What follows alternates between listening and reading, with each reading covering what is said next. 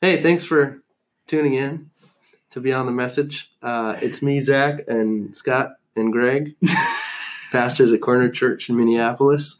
We're just doing our what we call flip-flop messages, where we're visiting each of our 3 church locations.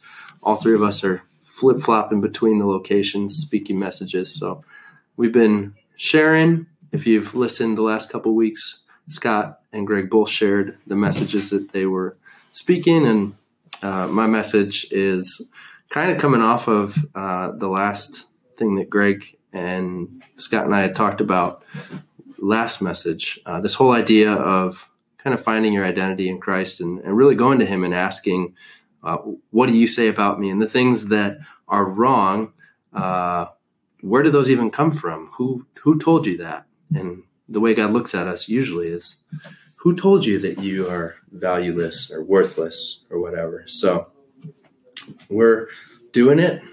We're making these messages.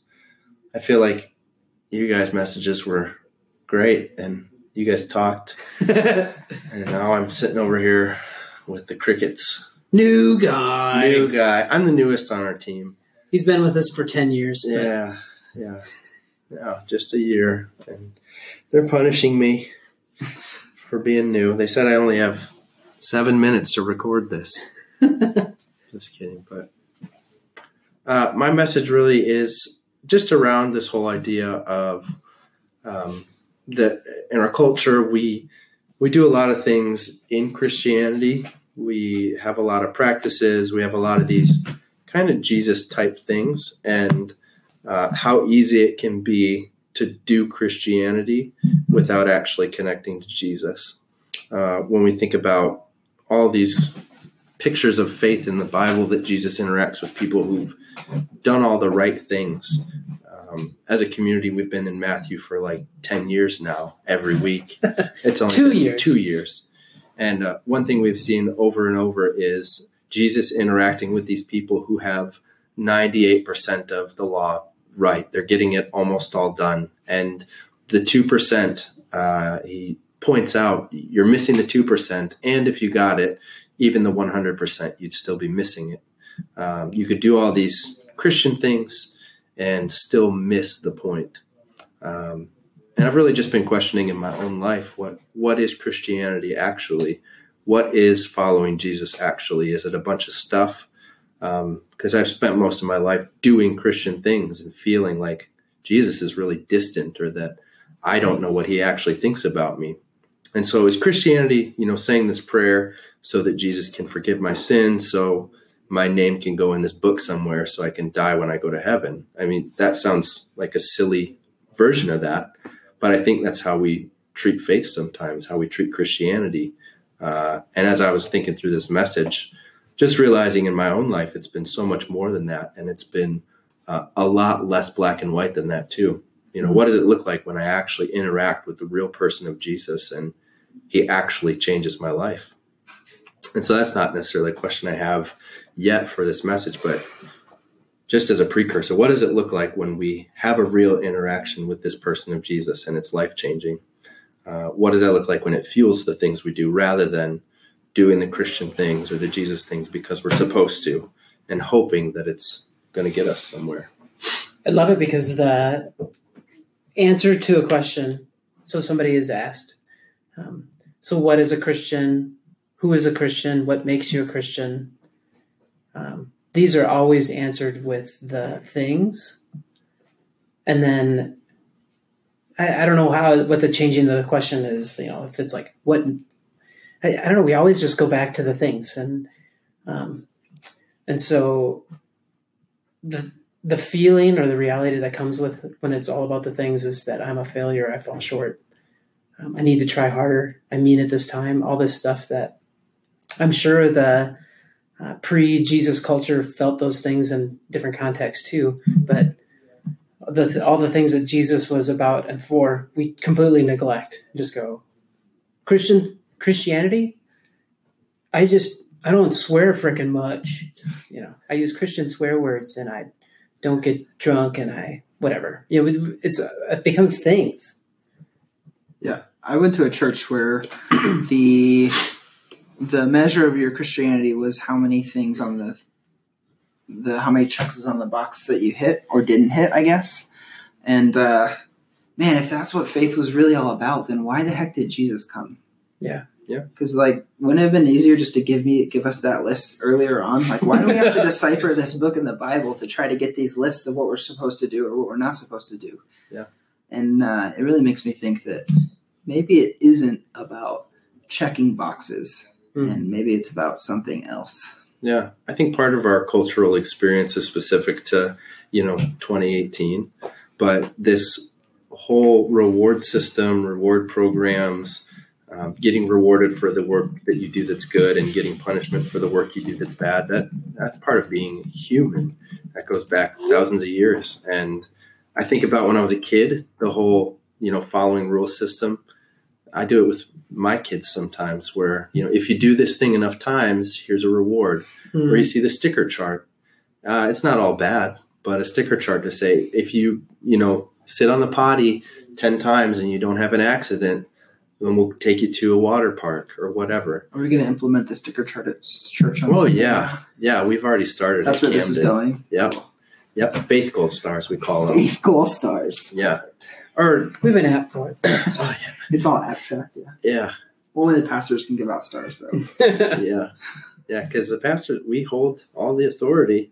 It's important to realize. The gross thing or the hard thing about it is that I get that motivation through stars and being trusted or being trustworthy by achievement comes with a lot of limitations, and it's terrible for people. But maybe it goes back to my conversation of talking about local early together. You forgot. Is that right? I was talking about the distance between want to and actually doing it. Like I want to not be driven that way. Yeah. But apparently I don't get it enough because there isn't a sticker, but somebody might say, I would say, I trust you. Why do I trust you? Because of these 10 things, or I love you. Why do I love you? Blah, blah, all these different things. It's so easy to be driven by the achievement. And then when I go, I don't understand why we do that as Christians. Well, yeah, I do it as a Christian because I do it in everything. Oh yeah. Yeah. It's natural. Again, this rewards and punishment system is supernatural. It happens. It's not supernatural. It is supernatural. It happens very naturally. The thing about this whole interaction with Jesus and what makes relationship with him different is that it doesn't seem to fit very well with our system of reward. Greg talked in his message about just definition of identity, that Adam and Eve in the garden, they're having this moment where they have done something poor and they start defining themselves by it, and that God is not defining them by their decision making. And so how do we interact with that? And the text that I'm kind of walking into that for the last week for me has been just speaking a lot to me is in Ephesians 2. Paul's writing to the church and just talking about what salvation really is, what Jesus actually did. And if you've been around church, if you've grown up in church, if you are a Christian, claim to be a Christian, or even if you know about Jesus, you've probably heard these ideas. The main kind of theme that I'm thinking through in this message is that when we were dead because of sins, Christ came, he gave us life. God raised him from the dead. We've been raised with him, seated in heavenly realms, all this stuff. And then kind of these big things that are kind of like, well, duh, but we don't actually get them all the time, I don't think, is God saved you by his grace when you believed. You can't take credit for it. Salvation is not a reward for the good things we have done, so none of us can boast about it. That whole idea of salvation not being a reward, I often think, okay, that's true, but there's got to be some level. But there has to be something that affects my salvation. Either I can do a lot of good and get some kind of favor, or if I do too much bad, then God's gonna just change my salvation. It's going to be different. Maybe you guys don't experience that, but Yeah, right. oh man, it's everywhere. I don't think I try not to teach it, but that's most often the measure that I bring to myself. Yeah. Yeah. Welcome to the pastor world. Yeah. You know? Yeah. If you're a pastor, it's easy to preach the truth of a gospel and not believe it for myself. Really. The next part of Ephesians, Paul is... Yeah. Grace is sufficient for all of you, except for me. Go then and be blessed, as I am not. Paul in Ephesians 3 kind of moves on to this point that Christ will make his home in your hearts as you trust him. And it really spoke to me. It's not a logical thought at all, but if I don't wake up in the morning and look in the mirror and say, wow, Jesus, you actually want to make your home in my heart. You actually have given me salvation that I can't do anything to get rid of or earn. If that's not my basis, and if you're a Christian who feels that way, you're not alone.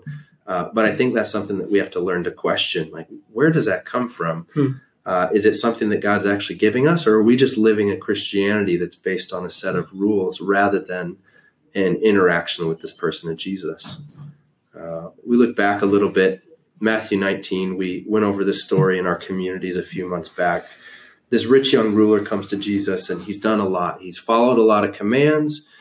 He asks, what should I do to have life? And Jesus says, go do these things. He says, oh, I've done all that. Is there anything else? And Jesus says, sell all your belongings, give your money to the poor, and come follow me. And this guy walks away really sad because he had a lot of wealth. He had a lot of things, and he couldn't get rid of them. And Jesus essentially says it's impossible to do enough to get into the kingdom. His disciples say, wow, who can even be saved?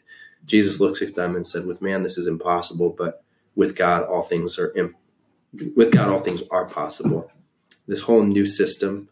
I think if we approach Jesus with all this stuff, with all the Christian things we've done, like Greg, you were mentioning the checklist. If we bring our checklist to God, let's say we've kept all of the rules.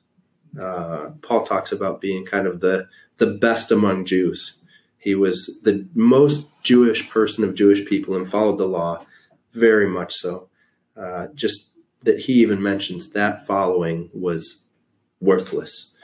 There's a lot of these things that we understand as ideas, but without interacting with Jesus, I don't think we really know. It's kind of like if I know the mechanics of a bicycle, but I don't actually ride a bike, I've never ridden a bike. I haven't got to experience the joy of riding a bike. If I know how food works, how our digestive system operates, but I don't actually partake in eating, I'm not actually eating.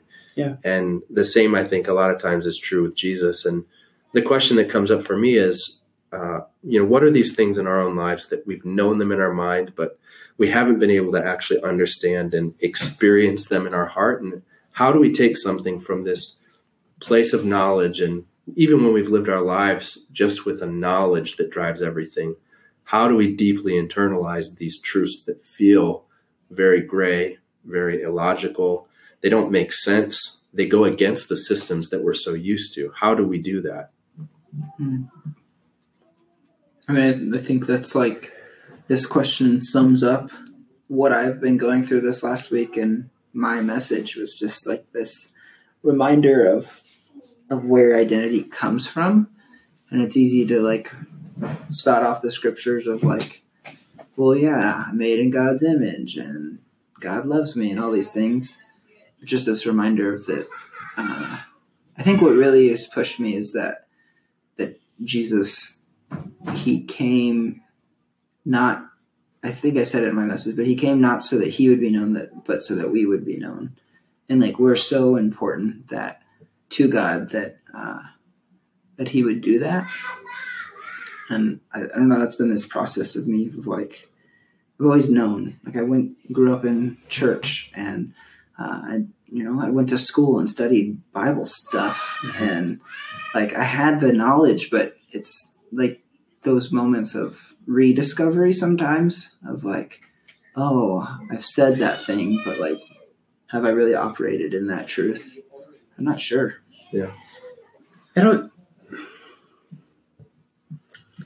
do I really understand how the death of this person who wasn't just a person thousands of years ago equals, and my embracing of that equals being cool with God? Yeah. Yeah, I mean, I can give the right answers to that, Mhm. but understanding it, I go, well, I don't know how that all works. And so, but I do know if I'm a good boy, God likes me. Yeah. So I just quickly go back to merit. And so that the distance between understanding that grace through Christ leads to salvation and embracing that grace through Christ leads to salvation is hard. Yeah. It goes back to this idea. We can have the idea of Christ making his home in our heart or the experience of Christianity. I think if we don't experience this thing that Paul talks about in Ephesians here, just the things that come along with it as he's talking to the Ephesians, just may you have the power to understand, as all God's people should, how wide, how long, how high, and how deep his love is. May you experience the love of Christ, though it is too great to understand fully. Then you will be made complete with all the fullness of life and power that comes from God. I think in myself, the points where I've understood Christianity and done Christian things, but have not understood or experienced that love that is deep and ununderstandable, those are moments where I have to look back and question, was I missing something? And this isn't what I grew up in church that says you need to question what you've done wrong. We can easily find what we've done wrong, and we can make this about our sin management, our performance really quickly. That's part of the app, by the way. There's a sin management bar. Yeah. It records you all the time. Yeah. So Sin every management. curse word, it goes up. We're trademarking it, so you better hurry up and come up Sin with your own management version app. soon. Yeah. So good. I think we look at Jesus, and he never used people's sin in their life as a motivator for them to say some prayer. He came to them and offered this full, abundant life to them. And I mean, all of us in this room and people listening, we're all in these kind of different camps, but it doesn't change the real gospel of who Jesus is. Christianity, we could all do Christianity in our own way and kind of not do it in connection with Jesus. And again, it's not this easy thing to find out, but I think that's where this journey with Jesus takes us. He doesn't say, I'm going to give you all the answers, but I've noticed in my own life after 20 plus years of trying to be a good enough Christian and failing miserably every day, sometimes every week, sometimes, Jesus showing me that it's not about that I've missed it at some point. And one thing we're doing this week at Camden that's a little different is we're going to take 5 minutes at the end of our time together. We do a lot of conversation, a lot of talking at our tables, and we do it really well. One thing we don't do often is take those things to God and tell him those things, or even ask him what he wants to say to us, which that's a really scary moment when we read the Bible and we see in knowledge what's been given to us. To actually apply it is kind of terrifying. When Paul talks about you can approach the throne of God with confidence, I don't do that. I can't do that. Like, okay, God, I know you meant that, but there's no way that I can actually come and approach you confidently. But I think that's the start. That's one step that starts us in this living full life. When Jesus mentions, I've come so that you may have not just a surviving life, but an abundant life. I think that's kind of what he gets at. I think it's not about managing our sin to get to abundant life. It's that we get to have abundant life in Jesus. And we're kind of ending with this whole question of what does it actually look like for Christ to make his home in your heart as you trust him? And as a community, us just taking that deeper with one another, but just picturing God in ourselves and going to him and doing those scary moments of, all right, God, I don't see you right. I don't see myself right. I don't know what to do with this, but I want to connect with you, really. I think the easiest response to that last question is, what does it look like for Christ to make his home in your heart as you trust him? The easiest response is to go, I don't know, tell me. Yeah.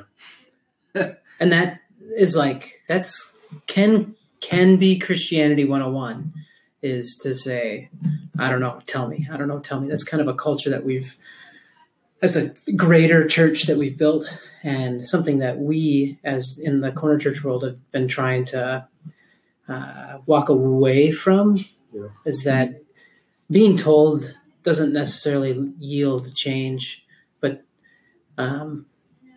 walking into a question, walking into an idea, and not really having to figure it out, not having a clean, nice answer at the end of it, is actually part of the process of growth and processing it. Yeah. And so the growth answer to that question is, or the answer to that question that I would walk in is like, I don't really know. Here's kind of where I'm at, and here's where I think I should take a step towards. Yeah. And that can be viewed as being not very Christian, because the Christian answer is completion, perfection. Yeah. And that goes back to the stickers. Yeah. We need to view faith as a car, and you can find all of the YouTube videos of how to build a car, how to fix a car, how to do all these things. But that doesn't mean you actually have any of the skills. And so there's a clear difference between the knowledge of God and knowing God. Yeah. I think that's what this makes me think of. One thing that came up for me is I've known about God my whole life, and spending 5 minutes with him last week was just like life altering almost in a good way. And just the idea that we could know about God for hundreds of years, and to spend 5 minutes with him truly is going to be better than those hundreds of years of knowledge. And for us as a team, we just say that, we don't have it all figured out, and we still struggle with these things in a good way. It's good to work through these things and struggle through these things. And for those of you listening who feel like, I can't be real with these questions. I can't be real with, all these things that I'm not doing right in Christianity. Jesus has this moment with his disciples. He tells this parable about one of the religious leaders and another man, and they're in the temple praying. And the religious leader is saying, God, thank you, I'm not like this person over here. Thank you that I'm so good and I give so much of my money away. Thank you that you didn't make me like this terrible tax collector. And this other guy is just beating his chest and looking at God, saying, God, have mercy on me, a sinner. And growing up, that picture was always said, you need to beat yourself down and you're a sinner. And I don't think that's what Jesus was getting at. I think that he was getting at this idea that this person wasn't trying to gain his value, his identity from the money he gave or from all the good things he did, but that the basis of it was saying, God, I need you. So wherever you're at in that journey, God wants to be there with you. Whatever you're doing wrong in Christianity, we've done it wrong too. And this is a good moment to just question things. And Thanks for listening. Again, our goal is that we would just pull back the curtain and what happens in the creation of a message, a sermon, not so that we would be seen as people that have it all figured out, but rather you would see that teaching is process, and we don't have all the answers, but hopefully together we can grow.